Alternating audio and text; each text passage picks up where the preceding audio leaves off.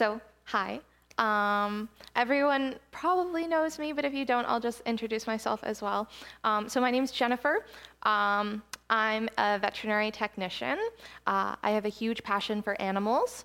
I have a really bad habit of collecting them. I have an Australian Shepherd and 3 cats and a horse and some other various farm animals. So that's me. Today I'm going to be leading you guys through the word of Isaiah. When Jeff asked me to take on this project, it was really daunting, to say the least, but I'm really excited and grateful for this opportunity.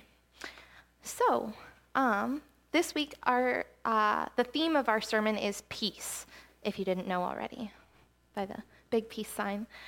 It's a really big topic, so let me just start with a question. What do you guys think of when you hear the word peace? Do you think of harmony, an absence of conflict, all things good, tranquility, an absence of disturbance, freedom from anxiety or fears? Isn't it funny how sometimes we think of peace as something tangible that is there for the taking if we try hard enough, and other times we think of it as an absence of something? Personally, I try desperately to find peace in a bubble bath after a particularly long day of work. Whereas my parents might have found peace differently when they were raising 3 beautiful children that were all learning musical instruments like the piano, clarinet, and the drums at the same time. They might have thought of it differently. Whatever it is that you have in your mind when you think of peace, I think that most people would agree that they would like more of it. Whatever peace is, we want it. Living in conflict and turmoil just isn't a sustainable way to be. So we look for peace. But depending on our definition, we might do this in different ways. For example, depending on the family you grew up in and your various life experiences, if you have tension in one of your relationships, you may respond in a couple of different ways. You could decide to pursue peace by not talking about the problem.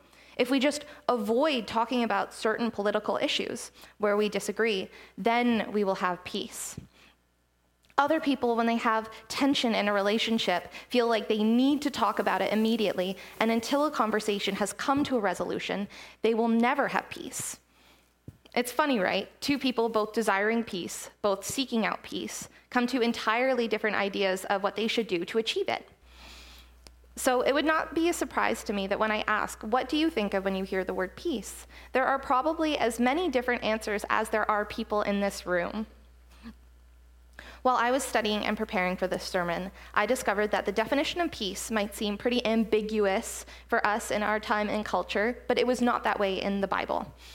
The word the Old Testament uses for peace is shalom, which translates to complete or made whole.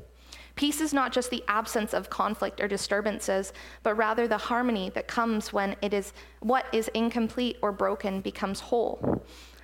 This also means that peace isn't about sameness. It's not that everything becomes exactly the same. Instead, all the different and broken pieces find their right place in God's story. The picture for this in the Bible is the Garden of Eden.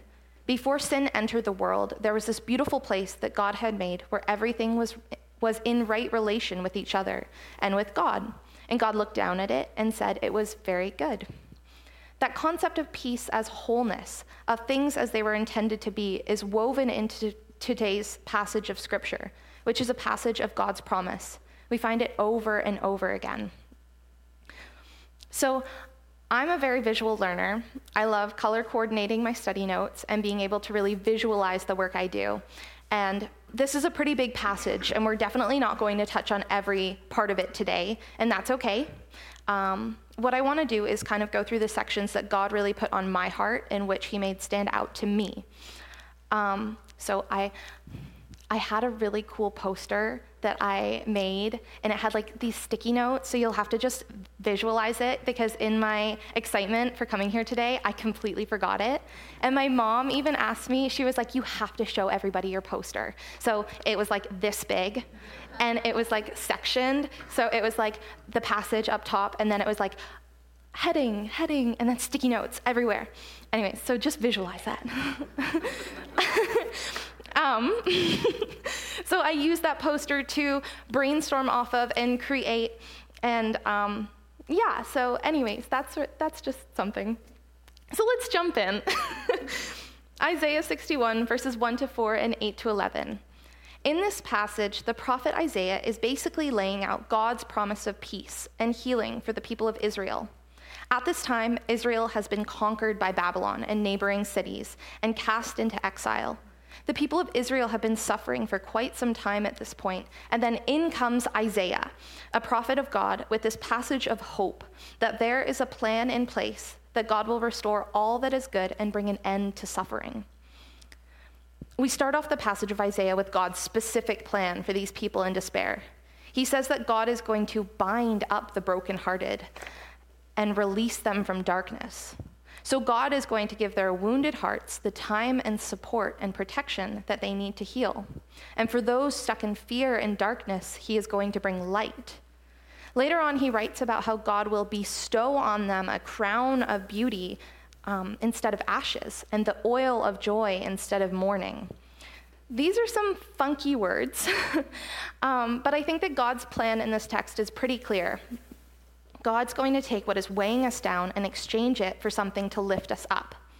The crown of ashes and oil of mourning are pictures of shame, penance, and grief. And then for those to be replaced by a crown of beauty, an oil of joy, that's a pretty cool visual, and it's a pretty big deal. God takes the things we don't want to carry for ourselves and replaces them with beautiful, entirely undeserving gifts that show us how good he is. I wonder what this imagery looks like for you. What are the things that you're carrying that you would love to trade away to God in this kind of beautiful exchange? As someone in my early 20s, I have a ton of fears and anxieties in this world. Fear for one day having to buy my own home and making the right choices towards that. Anxieties about how to balance work and life and stay happy. I talk with people my age, and most of them have no interest in ever having kids later on in life because the future looks ugly and without hope. I also hear stories from people of older generations that don't sound much better. People talk about their shrinking investments and retirement funds in the face of inflation, and those are real fears, and I don't want to belittle them. But this passage talks about God's promise, who he is, and what he does for us. He is a God that wants to take my fears and anxieties and exchange them for hope and for peace. It can be so hard to let go, but I think there is something for me and for us in remembering this. Isaiah then goes on to describe God's people. They will be called oaks of righteousness, plantings of the Lord for the display of his splendor. This stood out to me the most when I first read the scripture. The phrases oaks of righteousness is so specific and powerful. Like I said before, I'm visual, so maybe you can join me in this if you're willing, but close your eyes. Close your eyes with me and just picture a strong oak tree, tall with vibrant full leaves, proud with a thick, sturdy trunk and roots that are deep and spread far underground. I picture it standing in the middle of a field exposed to all the elements, no other trees for miles, but despite strong winds that blow or rainstorms or snow, it remains firm and unshaken year after year. What would it mean for you to become like this big oak tree? Not just any oak, but an oak of righteousness. Okay, you can open your eyes, thank you. This is a pretty powerful image to describe God's people, especially when you think about the circumstances, the way they must be feeling after years of exile. God gives them this picture of a mighty oak. Rather than beat up and broken, it's this image of a tree that has lived and endured many, many years and has grown into something strong and mighty. The tree didn't do this in the absence of storms or winters or challenges. No, it has grown so large and strong that it can endure really extreme circumstances. It can remain firm in the midst of all kinds of difficulties that might arise. And I think this is the picture of an oak of righteousness, and perhaps where the idea of peace comes in. The peace of the oak tree is not the lack of the storm, but the assurance that comes from that big, firm foundation of a root system that lets it know it can remain standing even when the storm comes. If I think of my own life, I want to have peace. The fair weather, blue sky type of peace that doesn't really happen every day. There will always be stress in this life, whether that be stress from a job or a test at school, relationships in our lives, or even the upcoming holiday season. What really wears down my heart personally is when I let small jobs build up and overwhelm me. I can be thinking about 17 things I must get done before I get to bed, on top of feeding my horse, and making sure my house is tidy, and then questioning if I'm on the wrong career path. It just builds and builds into this big storm of stresses all around, like winds blowing and blowing. And what I want God to do is just take it all away so I can finally have peace. But maybe what God wants me to do instead of taking away the storm is to strengthen me so I can stand firm as his oak of righteousness, even if the storm has come. Then the passage says that these oaks of righteousness are a planting of the Lord for the display of his splendor. So maybe we can really try to embody this image as we stand firm, rooted in God's peace. We as a church could be a display of God's splendor, and I think I would like to be a part of something like that. And of course, as much as this is about enduring, a peace that exists amidst the trial through remaining rooted in God, God does let his people know that there is hope on the horizon.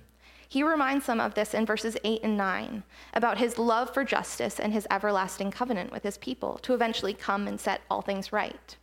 He says, "For I, the Lord, love justice. I hate robbery and wrongdoing. In my faithfulness, I will reward my people and make an everlasting covenant with them."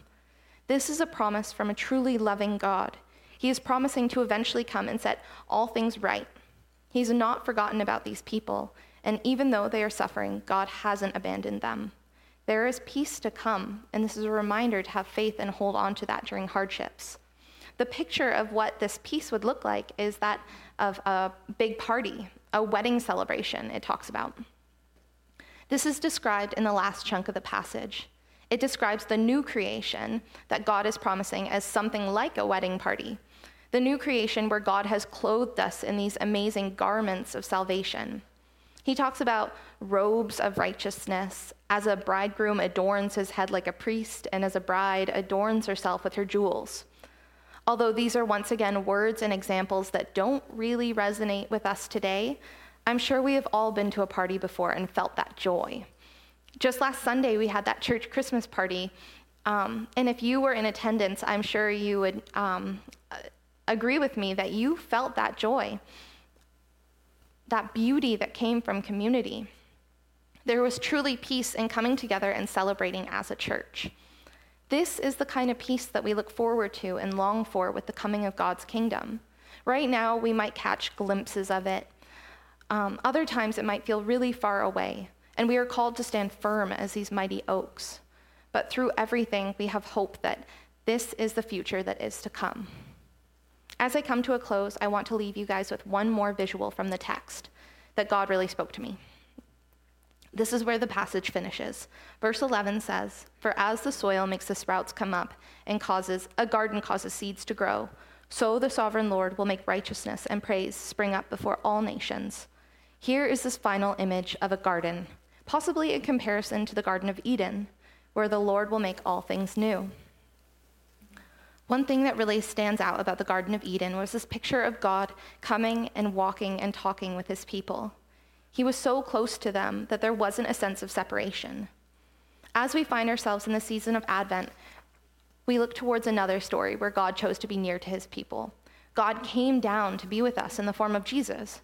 All of these things that we've learned about today, all of the peace that we long for, it finds its roots in a God who is not far from us, a God who comes and dwells with us.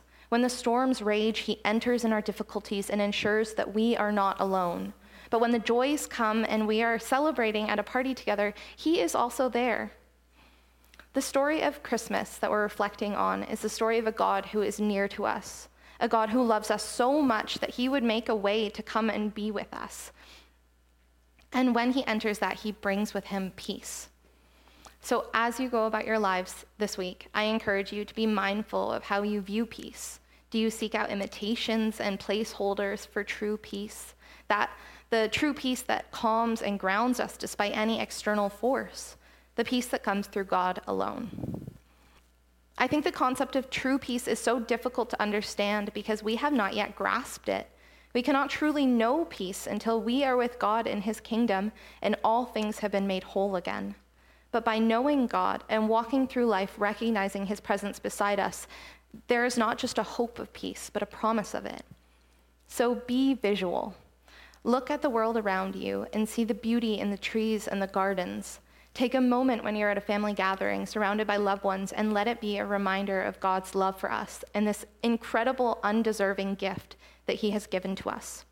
I hope that as we live this into our lives, we would become oaks of righteousness and be a planting of the Lord for the display of his splendor. Let's pray. Dear Lord, thank you so much for all that you do for us. Thank you for your word, that we can come together in this beautiful church to learn and reflect.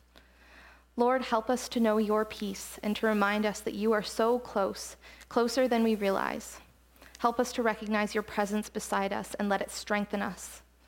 Lord, I ask you to build each one of us up as your oaks of righteousness, so that we may face whatever this life may bring with total assurance that you are with us and that you are a loving God. Amen.